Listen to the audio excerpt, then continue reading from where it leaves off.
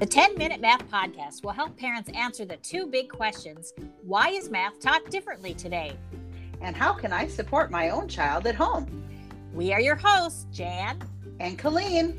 We are two teachers crazy for math and on a mission to help parents use normal, everyday routines such as bedtime or mealtime as opportunities to build their children's number sense so that their children can find the joy, wonder, and beauty of mathematics. 10-minute math, an equation for fun. Daily routines to make math connections.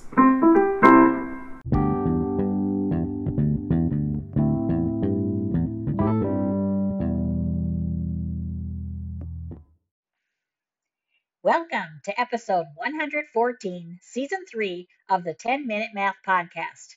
Today we're going to answer the question, what does a child have to learn to be able to count? Now let's get started.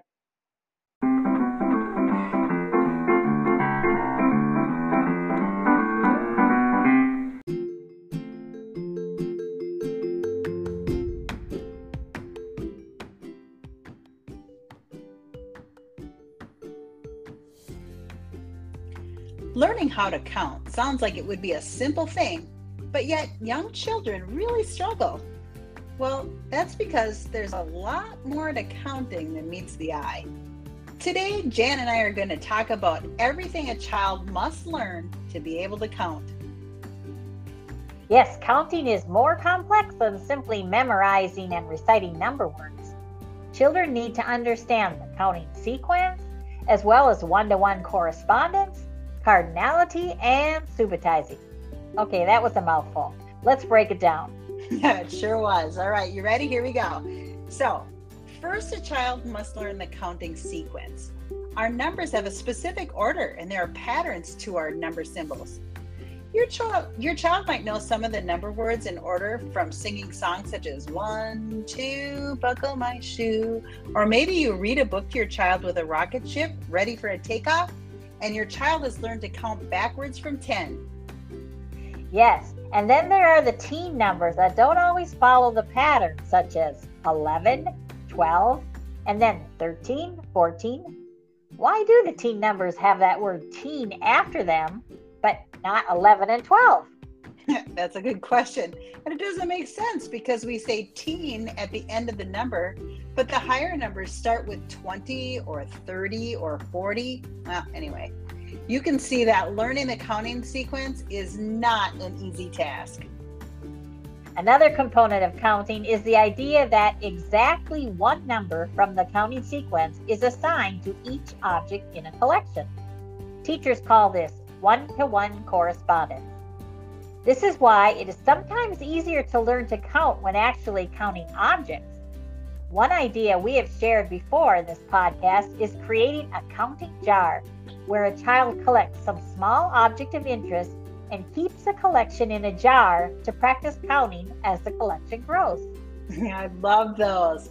And teachers also use counting jars in school, but they may call them counting collections. All right, a third component of counting is to understand that the last number assigned to an object when counting the collection indicates the total number of objects in the collection. Teachers call this cardinality. This is an easy concept to assess. Just ask your child how many objects in all after they have counted a collection of objects one by one and see if they know the answer. If they start counting the objects over again instead of saying the total number, that is an indication that they don't understand the concept of cardinality yet. A fourth component of counting is the ability to recognize a small group of objects without having to count them. Can your child see two objects and know that there are two objects without counting? If so, then they have the ability to subitize, as teachers call it. We have also shared on this podcast that a great way to support your child in subitizing is to play games with dice. Can your child roll a die and tell you the number of dots on the die without counting? If not, you need to play more dice games. I played a dice game with my 5-year-old grandson, and by the end of the game, he knew how to double any number on the die without counting each dot one by one. That's awesome, Jan. Another thing, a Reckon Rec or a Math Rack, it's another tool that will help support your child in learning to recognize a small group of objects without counting. A Reckon Rec or Math Rack has 5 red beads and 5 white beads. So if all the red beads are moved over to the left side of the rack, then your child knows the beads represent the number 5, and your child won't need to count all the beads one by one.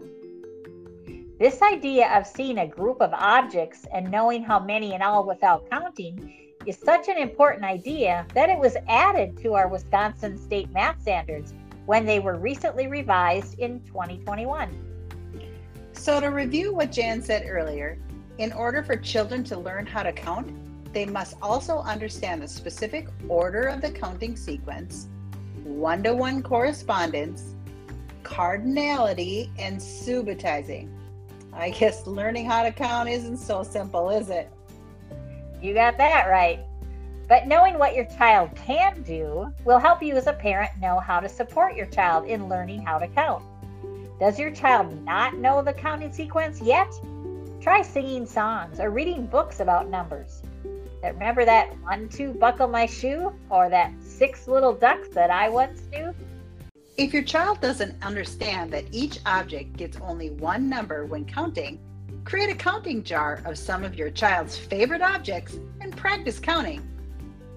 If your child doesn't understand that the last number in counting tells how many, try playing board games with your child. Choose a board game with dice, and you can work on subitizing at the same time. To get even more ideas for supporting your child in math, head over to our website at www.10minutemath.com. That website again is tenminutemath.com. Bye for now, and thanks for Making math fun.